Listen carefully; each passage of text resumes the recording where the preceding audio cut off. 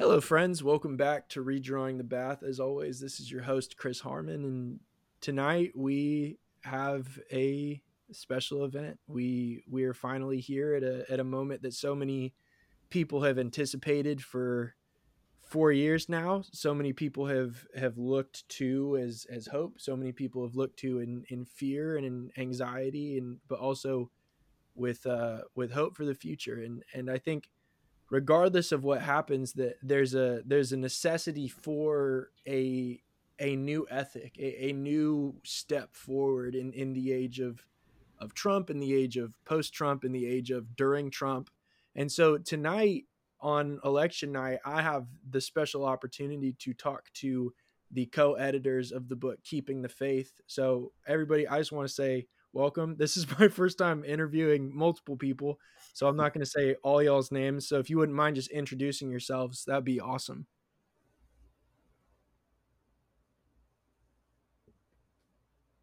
Susie, we're waiting for you. Sorry. Hi, I'm Susie Lahoud. I'm Cy Hoekstra. And I am Jonathan Walton. Thanks for having us here. Absolutely. Thanks for being with me. I was so excited when I got the opportunity to speak with all three of you. For real, it is a a mind blowing and humbling honor to be able to talk to you guys. You guys, I'm so excited about what you guys are doing. Thanks, Chris. But if you guys wouldn't mind, I mean, just really quickly sharing like what your Christian journey has looked like so far that's brought you to this point with the work that you guys have put together. Yeah, so I guess I'll go first. Keeping the faith is really a response to um, a false narrative that a number of us felt has developed in the United States, and sort of hijacked the church from an ethic of Christ when it comes to our political engagement. And so for me, part of where this started, I grew up as a missionary kid in Uzbekistan. So most of my early life was informed by my experience of living overseas under an authoritarian regime and seeing how the underground church worked there. And then I came back to the States after graduating from university, felt calling me to go back overseas, ended up in Lebanon, where I met my husband. And then our first year of marriage was the year that this trickle of Syrian refugees into Lebanon became a flood due to the heightening of the conflict in Syria. And so at that time, my husband and I felt God calling us to get more involved in humanitarian response, and we were able to do that through our local church. And then I came on board with an NGO, a faith-based NGO that was working with other Lebanese churches that were doing similar work in outreach to the Syrian community and providing basic assistance and humanitarian support. And after doing that for a number of years, I sort of felt this need and desire to pivot towards the political sphere, honestly, because when you've been doing humanitarian work for a while, it sort of feels like you're constantly hitting your head up against this wall of these bigger issues that you can't address with just a band-aid of, food assistance or winterization or whatever it is you're offering. And so I ended up back in the States at the Center for Middle Eastern Studies at Harvard. And this book is really, again, something that's been building up over time because this has been decades in the making. Donald Trump he's a moment in time, but he's not the entire picture. He's really a symptom of a larger disease and a larger idolatry. And so there were, as I said, a number of folks who have been stewing with these things and reflecting on these things for a long time. And so I'm really grateful that we were able to bring together those voices to critique the narrative, to try to reclaim our core values as Christians, to try to reimagine how, as Christ followers, we're called to engage politically. And yeah, so that's kind of what the initial desire was and how I sort of originally got on board. And when she says got on board, she means came up with the idea for the entire project and executed it. So at some point, a friend reached out to me and said who a mutual friend of mine and Susie's, and he kind of gave me her pitch that she was sending around to everybody, and she reached out and kind of explained that she wanted to put together a book that was meant to sort of correct the idea that Christians back Trump no matter what, and that there's a huge array of political thought out there from people who are trying to be just as faithful to the words of Jesus and to the practice of Christianity as anybody who is claiming the kind of superiority of their theology by insisting that you have to vote for Trump. And we wanted to and did succeed in getting people from all over the country, from like lots of different evangelical traditions, from a couple non-evangelical traditions, from different ethnicities, different backgrounds, and wanted to give people, like I said, that a taste of that array of voices that do not see Donald Trump as someone who's going to get their vote. So anyways, I loved that vision for a number of reasons, but I then called up Jonathan, who I've known for a long time, and they talked as well, and then Susie brought us on to her team. Yeah, I'm really, really glad I got that call from Cy and then was able to give a call to Susie. My name is Jonathan. As I said before, I work in campus ministry. I am on staff with the ministry that me and Cy were a part of as students at Columbia University. And Susie caught me on a night when I did not have any responsibilities for a solid 3 months and was really trying to figure out how to develop a resource that would actually speak to this moment. That I would be able to joyfully distribute to the thousands of students that are a part of our ministry. And this filled that and beyond. Like I am really proud of the academics, the activists, the pastors, the leaders that are part of this book. And like, I do think it is only God's grace and his provision that we were able to come together and then get the people to contribute that did contribute, and produce this resource that thousands of people are engaging with right now, and that I hope more people engage with for the next, I think, 10 to 15 years will be the wake of what the Trump administration has done. And I think that's how long it'll probably take a generation to correct what has happened through building institutions, planting seeds, and then in 10 or 15 years, those seeds to really bear fruit in the church in America. So yeah, no, absolutely, and that's what's so. I'm so glad how you guys all kind of played off of each other as like letting the story progress of how this work came to be within the cooperation between the three of you. And I think that's what's so beautiful about having a team of people who have a similar goal but have different backgrounds and different worldviews, or not necessarily different worldviews, but different experiences, that it brings a whole new level of, I guess, like intimacy would be a good word to use, of relatability for the reader. And there are so many things that we need to tackle, so many things that need to be talked about. But I guess for the sake of time, I just love to hear from all three of you of if there was one issue in the book that you guys talked about within this administration that you guys knew from the get-go this needed to be talked about. What was that for you?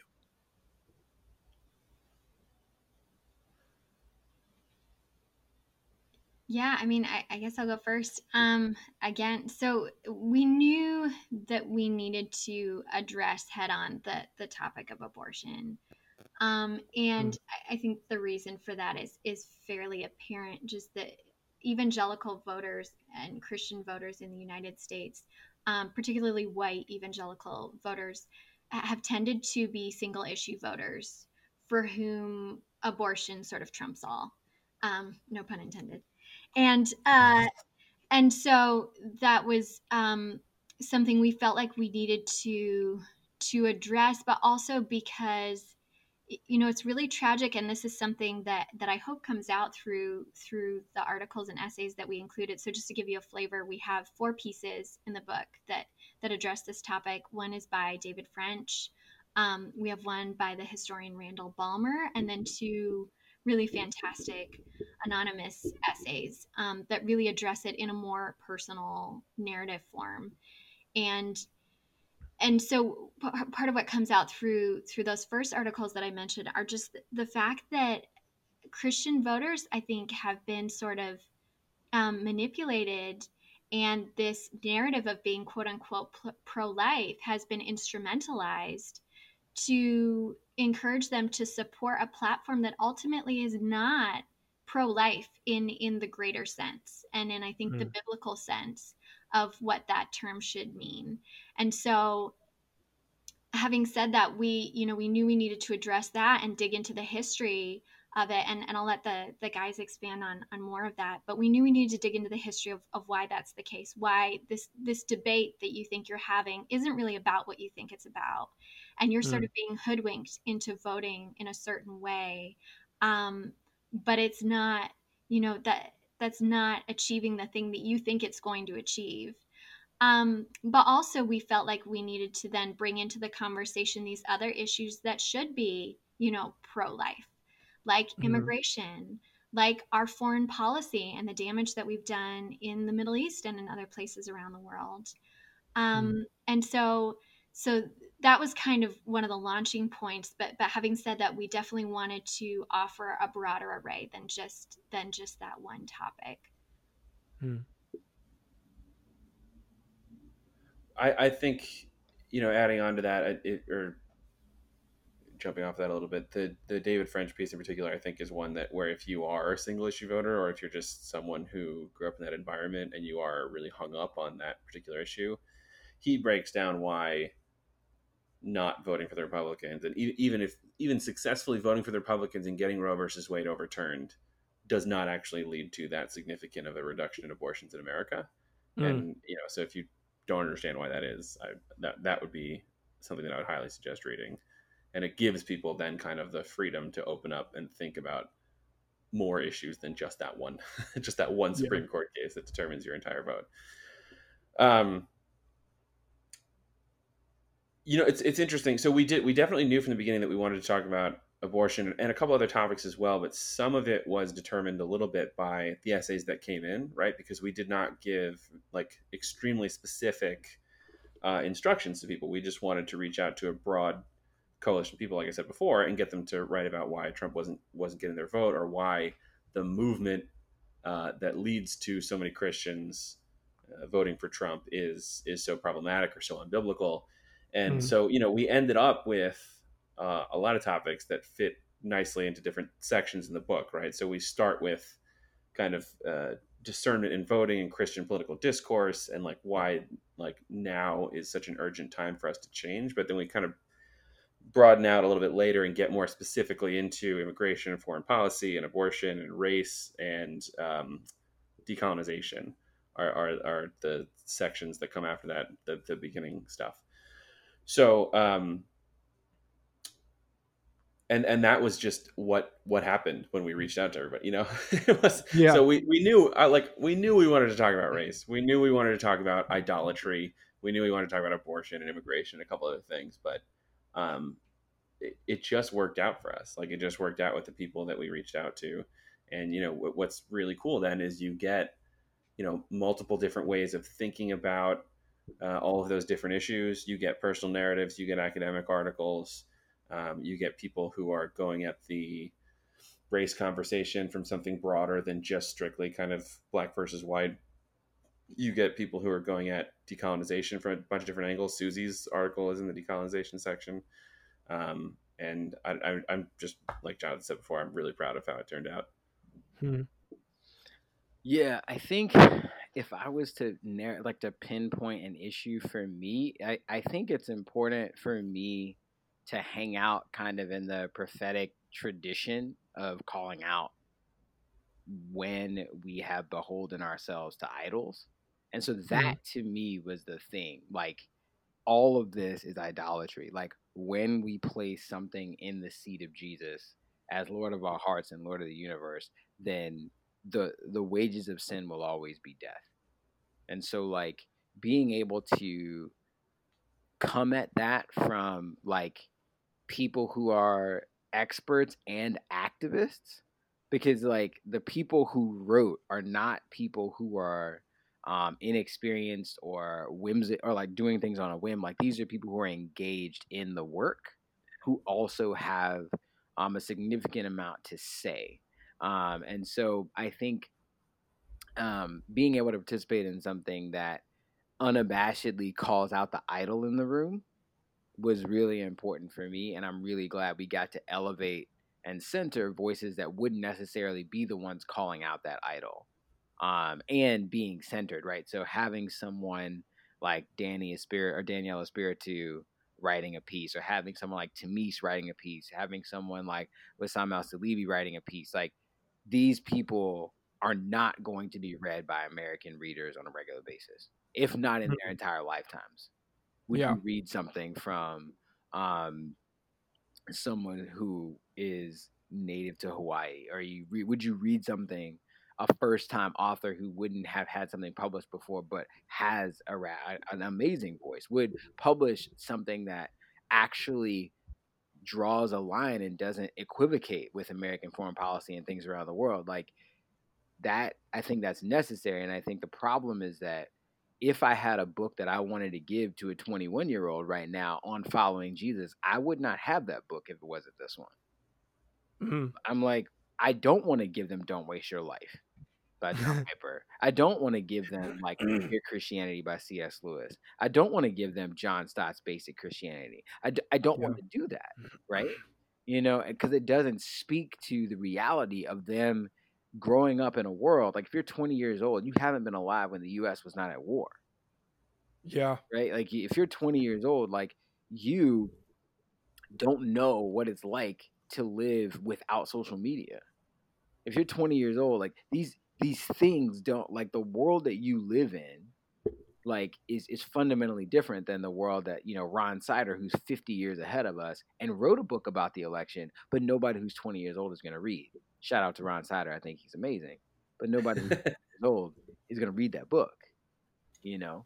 And so I think it's important to give people resources, and it's important to call out and be in the prophetic tradition of calling out idols and calling people back to faithfulness. Yeah. And that's what's so, I think something that I keep coming up against within conversations with more conservative friends is this idea that when they share something with me, like whether it's, I don't know, like a Fox article, or if it's like a whatever Ben Shapiro's news outlet is, or whatever it is, like that is somehow reliable resourcing. Like that is somehow a reliable thing for them. And whenever I return and be like, well, this is something that I'm reading or I'm working through or I'm wrestling with, it's always like, well, I don't want to trust that. Like I don't buy that liberal agenda. And I think with a work like Keeping the Faith, it's really difficult to look at it and be like, well, these people are just pushing some sort of liberal agenda. Like it's very obvious that this is a work where people put blood, sweat, and tears into the creation of what is now out there.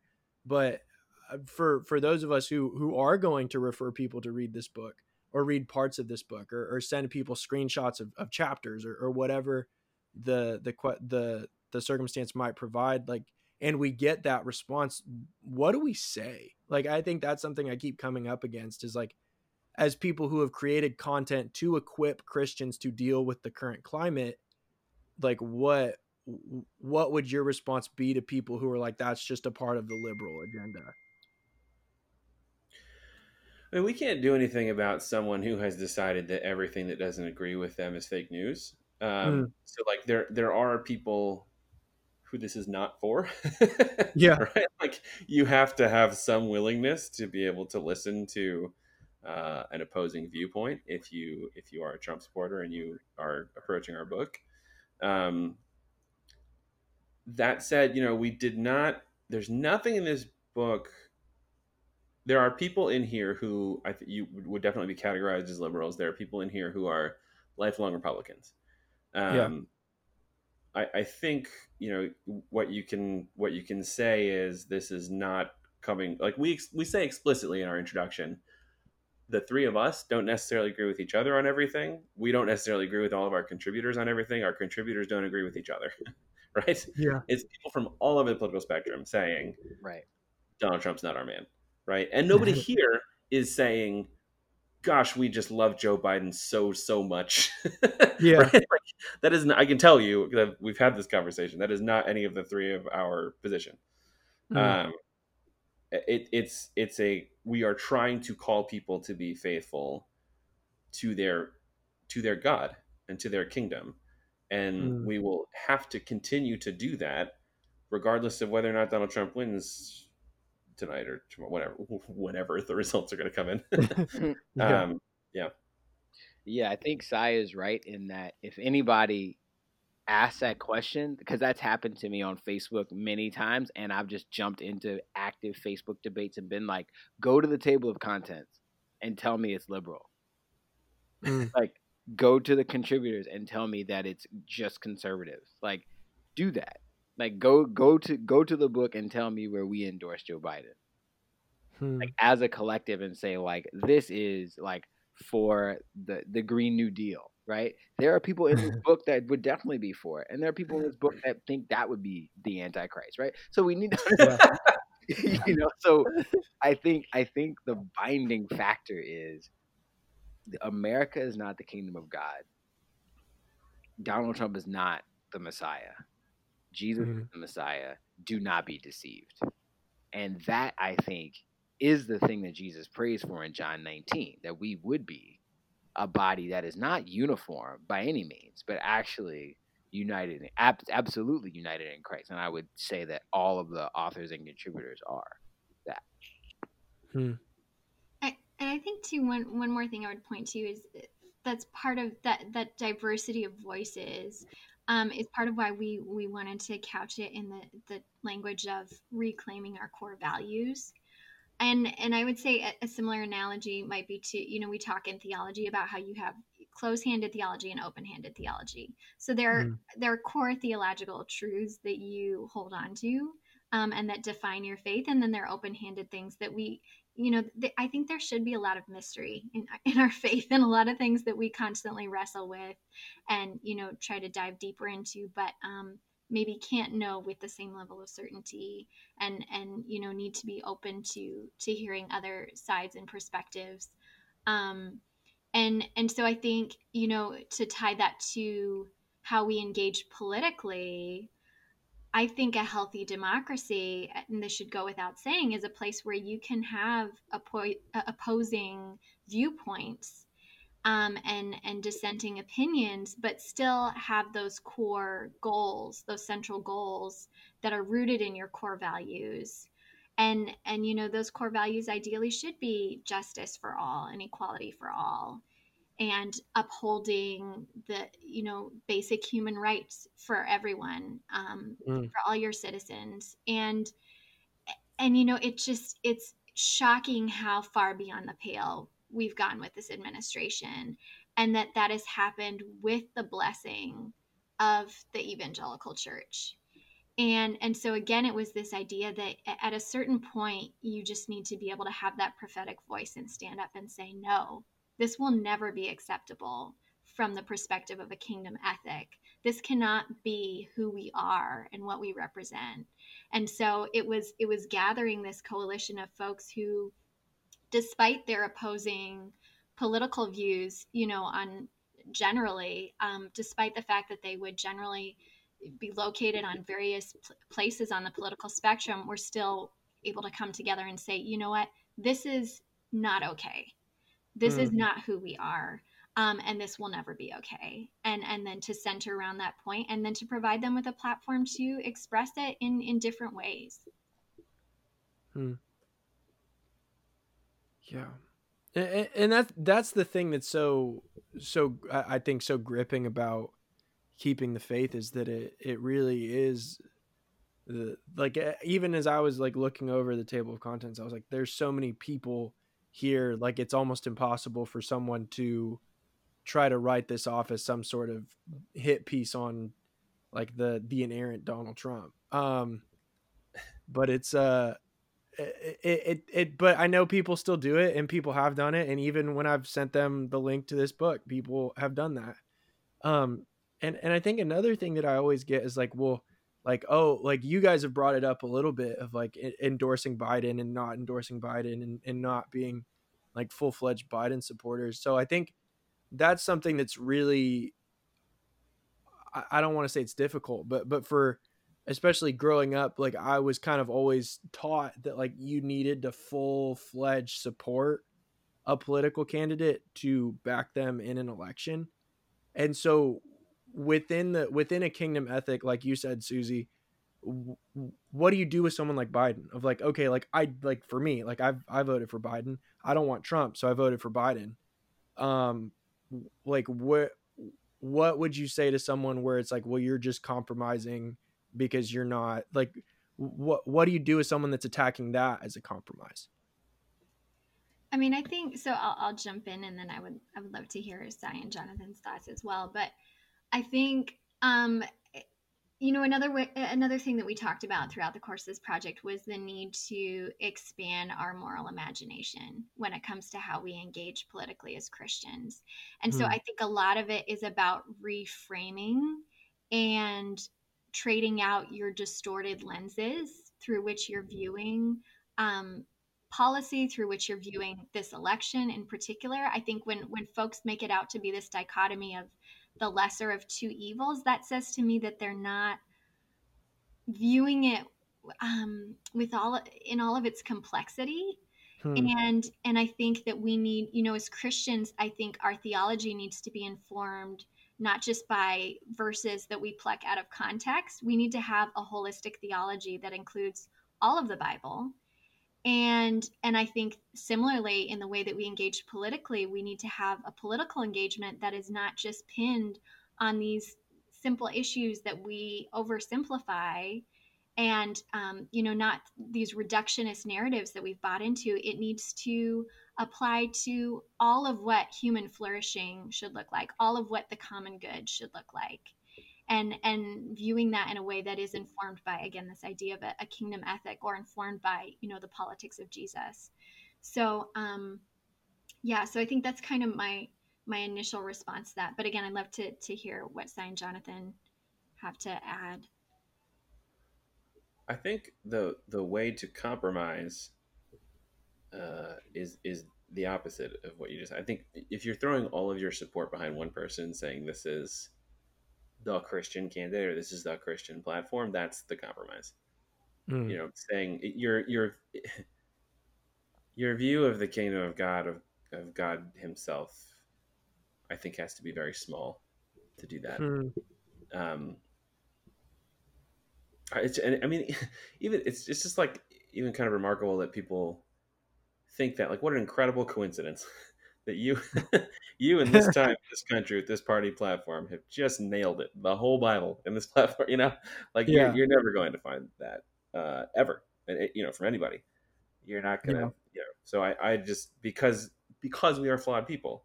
We are flawed people making up flawed political parties, making up a flawed country, and you're not going to find anyone who just enacts biblical politics when they get into office. So then the question becomes, who's doing the most good or doing the least damage? Like, I think that to me, honestly, is what my voting thinking comes down to. Yeah, my head is spinning because I don't want to just say what Susie and Cy said differently, like just another version of that. So I'm going to talk and then we'll see. But I think it's who is going to orient us towards the kingdom. And I don't mean that in the sense of like, this is God's person. And I think that is a really strong line that we actually need to draw. No Democrat in modern history that I can name ever said that they were God's candidate. No one, they have never said that. It's never been part of their platform. Yeah. But explicitly, since Dwight Eisenhower, there has been a narrative that this is God's person, which is in line with Billy Graham and the onset of the evangelicalism that all of us were encultured in, right? And so I think to say that, oh, I'm just going to pick the lesser of two evils, and this is what I think Dr. Birdsall's essay gets at, is that like if you just say I'm choosing the lesser of two evils, then I think you're just lazy. I think you're lazy. I think you're complacent, and I think you're not actually affected by what happens. So something that I marvel at about now I'm going to reference a Marxist movement. People can call me a Marxist if they want to, but I think the Zapatistas are amazing in their level of political involvement and engagement from an early age. And so in the Zapatistas, from what I understand, every single person serves in political office. There's just a rotation of people. And one thing I was reading was that it's like every 2 weeks you change representatives. And so if you have to serve, then you have to be engaged. Like you have to know what's happening, or you're just abdicating responsibility. You can't do that for your community because there's a community mindset. It's baked in.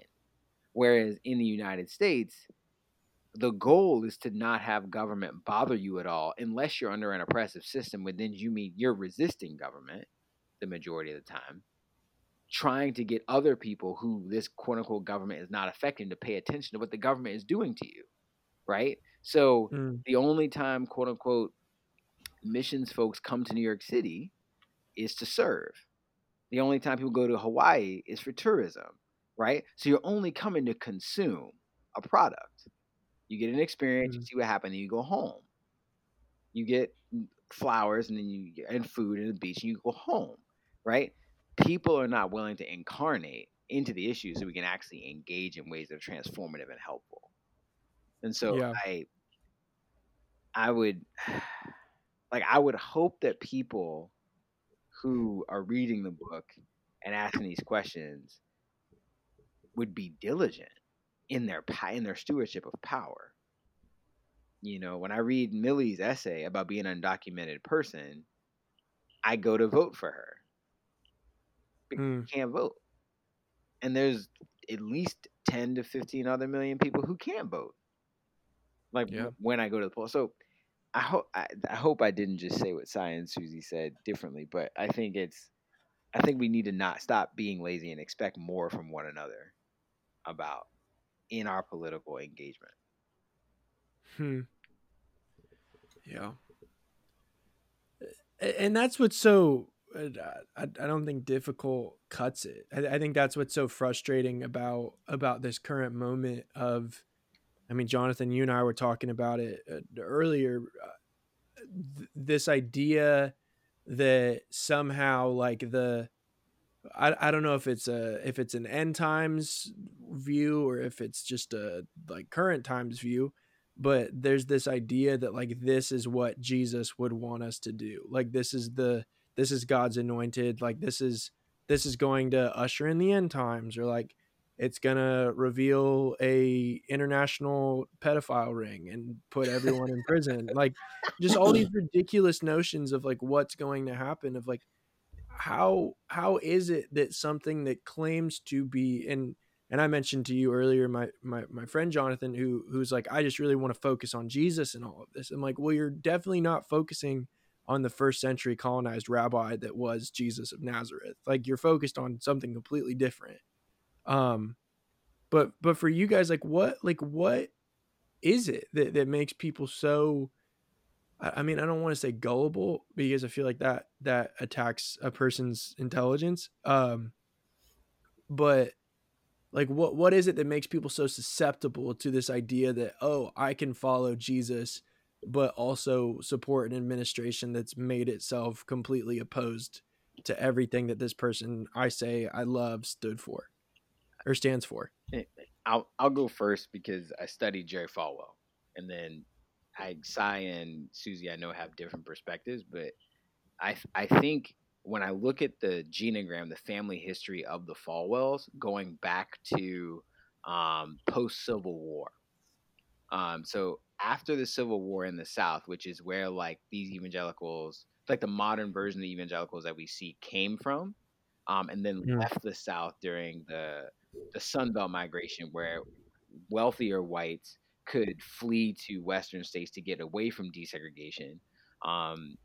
Like people shouldn't, just a tangent, people shouldn't be surprised about what's happening in Oregon. Like Oregon was supposed to be a white utopia. So we need to understand like where people went and how they got there and what their goals were. But Jerry Falwell had, and his great grandfather, along with his wife's great grandfather, these people were slave owners. These people had land, and these people lost in the Civil War. And so then, quote unquote, all the things they had were, quote, taken from them, right? But they were used to being Christian and owning slaves. So this hypocrisy is fine. They're used to doing those things, right? And so then you fast forward, and they're used to being Christian and vilifying academia. They're used to being Christian and calling science the devil. They're used to being Christian and building institutions that pretend to be something and then are something else. They're used to doing this. So hypocrisy is baked into the pie already, right? And so looking at Jerry Falwell Jr., he has absolutely no problem doing the things that he did because of the things that his fathers did, because of the thing that his father did. They all thought they were really great people, and they had a theology that said they were really great people, even though they owned slaves, even though they were unapologetic, even though they were, Jerry Falwell being supportive of apartheid, being supportive of the American schools in Central America, flying around advocating for the foreign policy that happened in the Northern Triangle, which is what we deal with right now, with the exodus from Central America to America's borders, right? Like all of these things, I think, are baked into the past. That hypocrisy and faithfulness look like exactly the same thing. And so that's what I would just say from an intellectual standpoint, is that like in the familial history of a lot of these leaders and then the institutions that they began, the hypocrisy is baked in and blessed. So it's in there from the beginning. And it has to be exercised. Not exercised, but exorcised, right? It has to be called. Yeah. So, yeah. All right. So, Susie, I've written down in response to this question, Matt, Randy, and Greg. If you were going to talk about any of them, go ahead, or whatever you were going to talk about, and then I'll fill in. I go for it. Go for it, Cy. Oh, okay. So Matt Lumpkin is he's ordained pastor. I think he mostly works in tech now, but he wrote an essay in our book about specifically about QAnon, which you referenced before with the pedophile lizard people who run our government, the conspiracy theory, and why Christians are so susceptible to it. And so he goes through the history of dispensationalism in America and the all of the end times foretelling and the interpretations of the Book of Revelation that led us to, the Left Behind series, or the Late Great Planet Earth book, or all of these things that American Christians consumed pretty voraciously for a couple of decades in the 20th century, and just led people to this place where they were scrutinizing inscrutable text for signs that predicted like this kind of insider knowledge that or signs that predicted end times and gave you this insider knowledge about what exactly was going to happen and like who was really in control. He talks about like authoritarian pastors, people who lead with like an authoritarian style, who insist to their congregations that they are the only ones worth listening to, and that everybody else is an enemy who's trying to trick them. And he speaks about those prophecies, and the thing I like about those prophecies, those ways of thinking that we've the church has sort of trained its people up in for a couple of decades, and how that leaves you susceptible to all the things that you were talking about. He does a great job, I think, of pointing to the fact that the actual prophets of the Bible do not pin the fault. Do not pit, when they look at the problems that their societies were facing, whether they're in Babylon or they've been taken over by Persia or whichever prophet you're talking about, they are looking to Israel's own behavior to explain what has happened to them, their own faithfulness or lack thereof, the things that God has done, the things that they have done. They're not looking toward the powers that have oppressed them, right? And he kind of says, beware of prophets who ask nothing of you and only flatter you, which I think is like just a fantastic lesson that I think people should take to heart. Yeah. Randy Woodley is one of our essays. He's writes about Western dualism. He's Native American. He writes about kind of differences between indigenous and Western theology, and how Western theology has always been infected with, this separation between the spiritual and the physical, and how that's kind of plagued us. And I think that factors in a lot into how we can think about, like your friend says, I just want to make this about Jesus, right? It's just me and Jesus doing our spiritual thing, and all of these physical, worldly, secular concerns are something else, are not wrapped up in this thing that me and Jesus have, this individualistic thing, this, Western European individualistic thing that me and Jesus have going together. Yeah. And then Greg, which is the opening essay in the book, kind of goes right at this idea of this criticism of just let faith be faith and leave politics out of it, and basically just says you're not going to be inoculated against any of the dangers that are in the air and the politics around you if you don't talk about them, right? You're going to float along with them. You're going to just follow the current, and we don't get out of white supremacy by not talking about white supremacy, right? Yeah.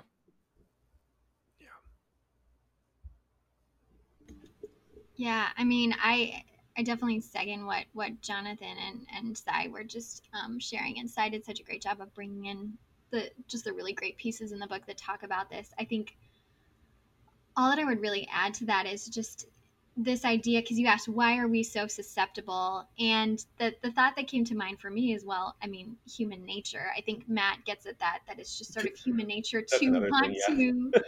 to want to reach for the narratives that flatter you and set the problem outside of yourself, and at a distance from yourself, and then but also of course the important historical ways that Sai pointed out from the piece that got us there, and then also just so one of the things I talk about I wrote a piece for the book called When Religion Becomes Idolatry, and it critiques this idea of quote unquote Christian worldview, and points to the fact that because of human nature, when we try to create these systems of thought that we think are airtight and righteous, we need to be very careful, because oftentimes what we're really doing is recreating God in our own image, and creating systems that provide us with easy answers that are really more about propping up our way of life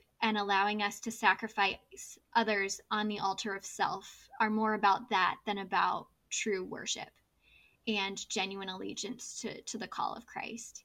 And I think, you could also then ask, well, then why have American Christians specifically been so susceptible? I mean, if it's human nature, then it's a universal thing. What is so particular? And the book does do such a great job of digging into some of the history of, specifically in the United States over the past several decades. Brandy Miller also touches on that a little bit in her piece, Mark Scandrette. There's just some really good stuff in there that I would point folks to.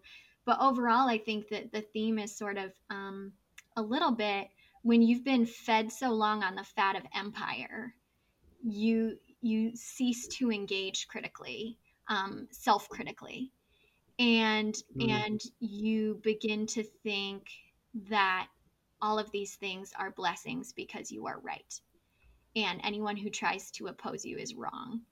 And so we've just gotten too comfortable with ourselves, and with the narratives that we've been so easily, imbibing. And this is also something I'll point it back to Jonathan and his book 12 Lies, where he talks about white American folk religion. that's one of the primary narratives and idolatries that we've been worshiping at the foot of as particularly white American Christians. So yeah, I guess that's my sort of more general answer. And then once you try to get into the specificity of it, I think that's where these specific essays really start to flesh that out in more concrete ways. Yeah. There's so many excuse me. There's so many things that needed to be addressed that you guys have done such a great job of addressing and tackling and making accessible, but also I don't know if it's just the multitude of people that you have working on this project or what it is, but there's this idea that to disagree with someone means that you must be apathetic to where they're coming from. But one of the things that really bleeds through this excuse me, this work is an understanding, like is a loving, like, hey, like we are better than this, like we don't need to prostitute ourselves out to a political party to get like whatever we want out of it. Like we're worth more than this. Jesus is worth more than this. Like the legacy of the church, the cloud of witnesses, the sacraments are worth more than this.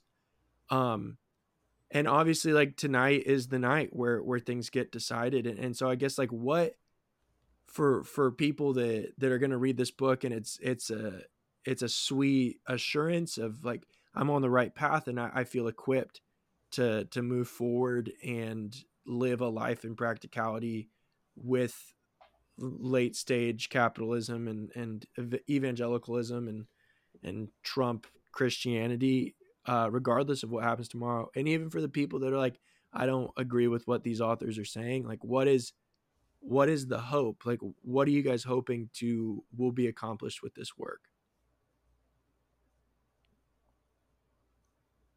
So there's a book called Hermanas by Noemi Vega, and two other wonderful women are slipping my mind right now, but because I know Noemi personally. But Wait, Susie knows another one of them personally.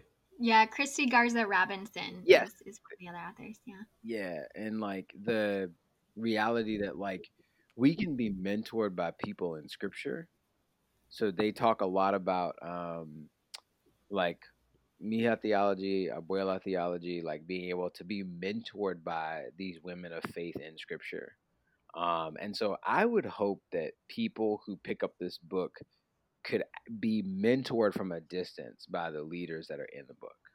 I think for me, it's like I need to learn what it's like to be a brown, like Indian person, like in the country. So I need to have dialogue with the text um, that Charles wrote. Like I don't know what it's like to be dark skinned, but have had a case in the government where you tried to be white. That happened for high caste Indians in the United States government. That went all the way to the Supreme Court when they tried to integrate schools in California. They were not black, so they should be white, and that's when whiteness was actually that's the first time whiteness was codified. Like, no, you are not, and then they began to create what that looks like, right? Yeah. But I don't know what it's like, so I could be mentored by him, like engaging with that reality. And because these folks are still alive, you can email them. You can go to our website, keepingthefaithbook.com, and like click on the contributors and like read about how to contact them. Like, because the reality is, because our churches are segregated, our communities are redlined and segregated, we won't cross paths with each other, save for the gospel of Jesus Christ and the desire to be discipled. Yeah. So I would hope that people pick up the book and then engage with it and the authors and the content for years to come. I really hope that's true and that happens.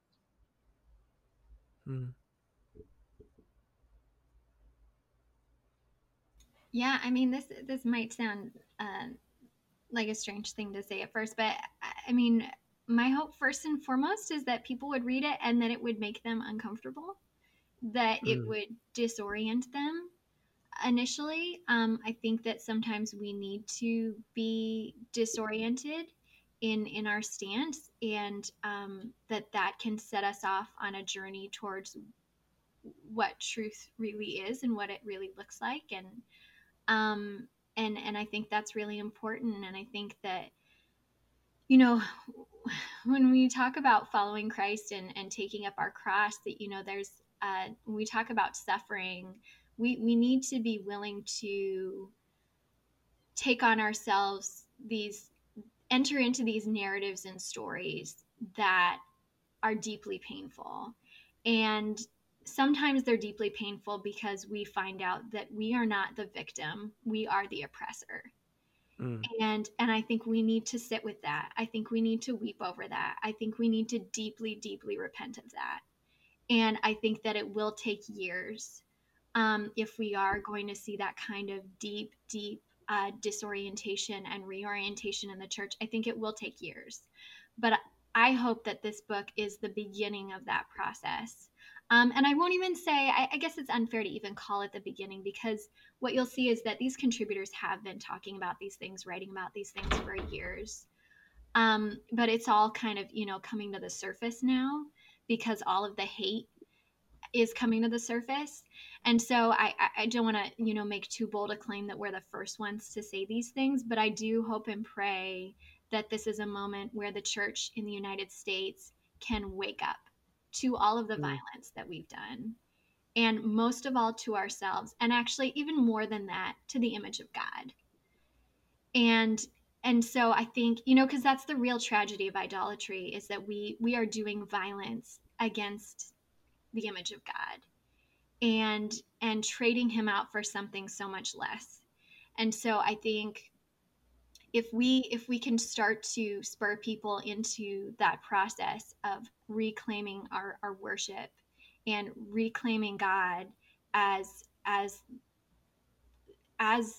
the one that we ultimately have our allegiance to, then I think we will have done well. I think it'll be, Susie, the beginning of the journey for some people, right? I think you're right to point out it's not for a whole lot of people, but like we have heard stories of people who have picked up the book and for the first time ever are seriously thinking differently about their politics than they had before. So yeah, I think we are trying to do, you know, there's obviously, we released this just before an election. We have heard a couple of people say like, "Oh, I voted differently because I read your book," which is cool, but that wasn't the goal, right? Like, we're trying to do that. What we're trying to do is make people think differently. It's just like, it's going to necessarily be a little bit more abstract than that. We're trying to do the deeper work. We're trying to get a book in people's hands that makes them reconsider really long held and important beliefs, or find a lot of solidarity and community with people who have been unsettled by the same things that our authors have been unsettled by in American Christianity, right? So it's not just, right. I don't want to paint the picture that the book is just for Trump supporters, right? The book is for everyone who's trying to think in a serious biblical way about these issues. Yeah, and they are serious issues. I mean, it like it, I think even now, kind of reflecting on, I don't remember who was talking about it, but we were talking about the 2016 election, and how like there's this kind of idea that like people, like in past elections, people have referenced previous elections, especially when there's a second term, like, oh, it'll just be like the last time. But there's definitely this different tone, even for people that are heavily advocating for Trump. Like, there's not this ability to be like, oh yeah, it'll just be like last time, because they've seen like the chaos that has kind of been created in the wake of this administration. And I think something for so many of us is like, what do we do? And I've said it a million times, and maybe it's just because that's the hope and theme of the podcast, is to help people have practical ways to live out their faith when they're going through seasons of like you said, Susie, of disorientation, reorientation. And we need voices like y'all's to speak into that. So I guess my last question, because we're running short on time, for each of you. I mean, if you guys had a few minutes just to speak to the people that need that solidarity, like you said, Sai, that need that recognition of like, yeah, like you're not crazy. Like there are a bunch of other people that feel the exact same way you do. Like what would you say to the people tonight that are nervous, the people that tonight that in some ways like maybe voted against the cultural conditioning they were raised in, like for people who have to go to church on Sunday and answer the question of like, who did you vote for, and have to be afraid of retaliation from their congregations. Like what is it that you have to say to the people that um are trying to live out their faith and steward it in a Christ-like way that makes Christ look as good as he is and says that he is? We try to, or well, again, what we have in the book is a little bit dependent on what people wrote. But some of the stuff, a lot of the things that we have in there because they're so hopeful, even in the midst of acknowledging incredible pain around politics in the U.S. Jonathan before referenced Milia Kihe's piece about being undocumented in America. And, she ends it by saying that she was speaking recently with a German Christian who was telling her all of the horrible things that Christians did in support of Hitler in her country. And, recounting that history and like just talking about how horrible, speaking about it from a place of confession and repentance. And, Millie spends this whole essay talking about how awful it's been under Donald Trump for people like her. And she basically gets to the end and says, I hope that I'll be able to see Americans repent of all of this in my lifetime, the same way that this German Christian was sitting here talking about it now. Yeah. But even if I don't, on this side of heaven, when we're there with God and America's gone, it's just a memory. Everyone is going to repent of what's been done to us. Like that is the truth. Nothing like this. The without diminishing the pain and the complication and the difficulty of what everyone is going through now at all, you can still acknowledge the kingdom of God is coming. Yeah. Period. Right? No qualification. And you will find a lot of people who live in the tension of that hope being unrealized, but being nevertheless true in the book. Yeah. Just second all of that. And I think there's two scriptures and then just like one kind of discipleship thing is that like Jesus said, or it was said about Jesus, I think in 2 Corinthians, that there were no temptations common to man that he did not overcome. And I think that it is tempting for us to run away from conflict, to not want to take up our cross and follow Jesus, to not want to lay our lives down, to not want to seek first the kingdom of God, to not to make the list, right? Jesus was tempted to do that. He could have done what his mom wanted. He could have done what his family wanted. He could have done what Peter wanted when Peter was like, don't go get crucified, But Jesus didn't do that because he said he was obedient to death. Philippians chapter 2, he was obedient to death, even death on a cross, right? And so I think this is a discipleship moment for people. That's the first thing. The second thing is that it's not just Jesus, is that he promises to provide what you are losing and more.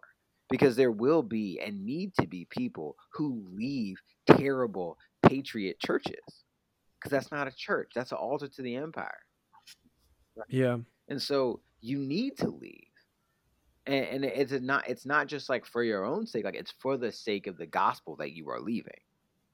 And you can leave an institution without disowning your family. Yeah. You can leave an institution without cutting off all of your friends. The illusion of a cult is that when you leave, you lose everybody. That's a cult. That's not Christianity, right? Like Jesus doesn't excommunicate Peter because he abandons him. Doesn't shout down Thomas and make him feel ashamed when he asks for proof that he is the real Son of God, the risen from the dead. Like Jesus doesn't do that, right? And so I think Yeah. when Peter says, when Jesus says to Peter in John chapter 6, like, are you going to leave me too? Peter says, to whom shall we go? You have the words of eternal life. And Jesus says, like, no one who is left, like fathers, mothers, sisters, and cousins and stuff, will lose, will lose that, right? They're going to get much more if you choose me. And so I think my exhortation to the person that is counting the cost of building a house on the rock as opposed to building a house on sand is that you get to participate in the redemptive work of the kingdom of God for the rest of your life. That's what you get. Yeah. And the last thing I would say is kind of a challenge would be like, now you feel how everybody else has felt, right? Mm. Like the anonymous essay from the young woman from Palestine, like going to churches and feeling on the outside. Now you know how Tamise feels going to church and feeling on the outside. Now you know how Brandy feels. Now you know how I felt. Now you know how Greg feels. Now you know, like Yeah. what it's like to be on the outside of the quote unquote family, but be with Jesus. Because if Jesus showed up at most of our churches, we would reject him too. Like let's just be real, you know. Yeah. So yeah. Yeah. Well, shoot. I mean, it's Jonathan. Last question for all of you guys. Something that we mentioned earlier was just talking about hope of something that I mean I'm kind of convinced of. I could be wrong. Like please correct me if I'm wrong. But something that I've through the wisdom of a bunch of other people much smarter than myself, one of whom being Mark Van Steenwyck from the Center for Prophetic Imagination. Him and I had a conversation one time and we were talking about sustainable activism. And he mentioned that like a lot of people my age, like in their 20s, who are in this like early 20s, who are involved with this progressive Christianity, trying to be vocal in social issues, um, find themselves being fueled by passion that's based off outrage. And outrage is important, but something that he said that was really profound to me was that the only sustainable activism is based off of hope. Um, and so I guess tonight, on this kind of nerve-wracking night, I'd really like to just end by asking you guys, what are you hopeful for over the next 4 years? Yeah, I mean, I love that you brought that up, Chris, because to be honest, that was one thing that we had in mind in putting together this book. Even from the point of sending out the prompts, we asked our contributors to also reflect on if they felt called to do so, or led to do so, what their hope is for the future of our nation, and even beyond that, the future of Christian engagement in the political sphere. And yeah, I think as we look forward, the hope is that as Christians, we would model the politics of Jesus and would hold our government accountable to that, and would be okay with the fact that sometimes that's going to put us on the outside. That sometimes it's going to make us unpopular, both inside and outside the church. And just to keep our eyes fixed on Christ. And I think that goes back to the question that you asked earlier, that I think if we are going to deeply engage, I think we really need to ask ourselves, is Christ really more than enough for me? It's something that I feel like we have almost commodified and commercialized in American churches. We sing the songs about that, but do we really live like that's true? Mm-hmm. And I think that when we're able to step out and take those leaps of faith, regardless of what the people around us are going to think, because we feel deeply convicted that that is what Christ is calling us to do, then I think that we will see things in our communities transform. First of all, we'll be transformed. And then I think we'll see our communities transformed, and hopefully, our nation transformed. If our nation can be transformed, maybe we can have more of a kingdom impact on the world, because I think that the witness of the church is at stake in terms of how we engage politically. We are foolish to think that we can disengage our politics from the gospel that we proclaim. Christ was political insofar as he cares about people, deeply, deeply cares about people, cares about how they live, how they eat, cares about their flourishing and their development, cares that they know that they are loved and valued and seen, cares about all people. And so we need to be deeply committed to living that out in any way that we can, wherever we can. And I think too, just to jump back to your previous question real quick, and to sort of my answer to it just now, I don't want to say though that means that as Christians we should just be sort of lone rangers and be out there without community. I think, my hope, and as I shared, we've already been seeing this happen in some ways, and it's been so incredible that there will be a new community of believers who are committed to doing these things and supporting one another in that, and calling one another out in that, and holding one another accountable. And my personal testimony to that is already this book, because for me, setting out on this project was really a leap of faith. And now I have these two new incredible friends and brothers in Christ, Di and Jonathan, that I'm now, doing life with remotely. And this community of brothers and sisters through this book, and through the people who have been, gracious enough and courageous enough to read it and to respond. And so I think, that doesn't mean life apart from community. It means an enriched community that is more in line with the rule and reign of God. And that goes back to Walter Brueggemann's concept of prophetic imagination, that it's about critiquing the status quo and bringing society more in line with the character and reign of God. Hmm.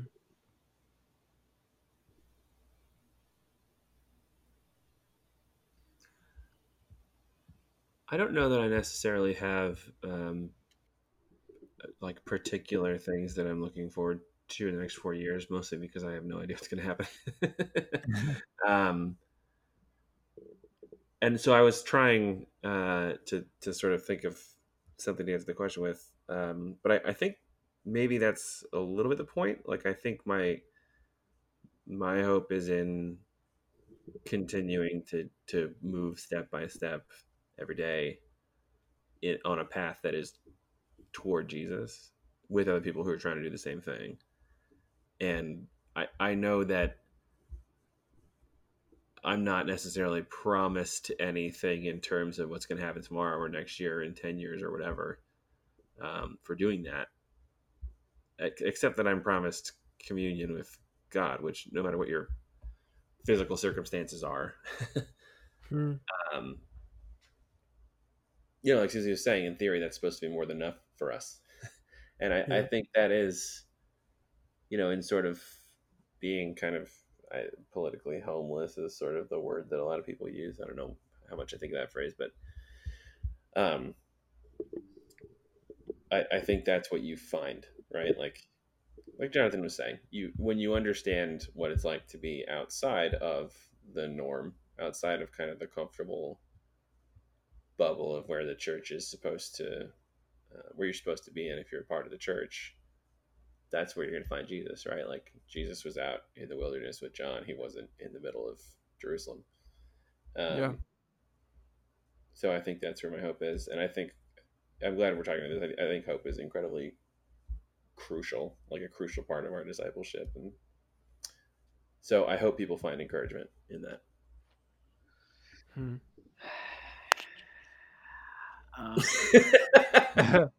Deep exhale. Oh yeah, my mic is on. I thought I hadn't unmuted myself yet. I think, man, I hope this isn't a reach. I think the level of anxiety that is felt about the next 4 years is a barometer for like how much we have our hope in Christ. Like, 4 years ago, Maya was my oldest daughter. Maya is 4, and Everest is 7 months, and so they were born in years that Trump was elected, right?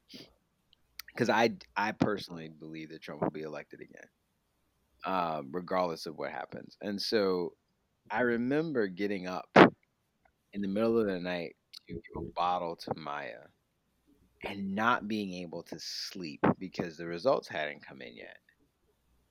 And I was like, why am I so anxious? Why do I keep checking my phone? And I was like, what am I hoping that Hillary Clinton accomplishes for me? Yeah. And what do I want her to do for me, for us, for my family, right? And what I was really hoping for was just some relief, right, from the Yeah. constant pressure. Because Michael Brown was killed, Trayvon Martin was killed, Philando Castile, like, so there was this monstrous moment where I just need to rest. Oh, Hillary Clinton cannot give me rest. She can't. Jesus can do that, right? Yeah. And I think similarly, like, I would like to say in my like Sunday school brain that my hope is in Christ the next 4 years. I think the problem with that is I don't realize, and I think we don't realize how much duress we are all under because of the environment that has been created around us. And for anyone who's ever cast out demons, um, there's this moment. This is the reach, but there's this moment where you can't, like, I can't do anything else for the person, right? But Yeah. Jesus has to show up and do what he does. I don't know how it happens, but the demon is gone, right? There's no power in Jonathan Walton's name. There's no power in Susie LaHoo's name. There's no power in Sai's name when we talk about powers and principalities. And that's what we're talking about. Like, white supremacy is a power and principality, right? Like, greed is a power and principality. These things are cosmic and generational. They are not like in the middle of right now. Like, oh, we just thought about being greedy, narcissistic, and prideful. No. Like, that's been a problem since Cain, right? And so Yeah. I am but the thing about deliverance, particularly demonic deliverance, is that there's this moment where you have to put your hope in Jesus because there's literally nothing else you can do because there's a spiritual battle happening for this person. Yeah. And that, I think, is the crucial thing for the resurrection of the church in America, is that there has to be deliverance. And only Jesus can do that. And on the other side of that deliverance is blessing and resurrection and blessing. So I hope that whatever over the next 4 years, that this nonsense dies, and out of that comes a group of faithful people to point the remnant towards Jesus. Yeah. Yeah. Well, personally, I am hopeful that keeping the faith will be a catalyst. It will be a place of solace. It'll be a mirror for rebuke where it's necessary. I genuinely hope that, like, and believe that this book is going to do great things regardless of what happens over the course of this week. And we're running short on time, so just really quickly, like, where can people find the book? Where can people interact with you guys? Sure. So keepingthefaithbook.com is where you can read more about the book and find all the links to buy it on your platform. At We Are Keeping the Faith on Instagram and Facebook is our social media. And then I guess I'm at Cy Hoekstra on Twitter. I'm at Susie Lahoud on Twitter and slahoud7 on Instagram. Yeah, and I am Jonathan Walton on Facebook. And then the easiest way is Jonathan Walton 655 on Instagram. And then on Patreon, it's patreon.com/IVED. Hmm. Well, heck yeah, guys. I before we close, I usually end every podcast like this with a podcast that kind of revolves around spiritual practices and hopes to help people kind of form their own and maintain and discover new ways to express spirituality in new seasons of condition.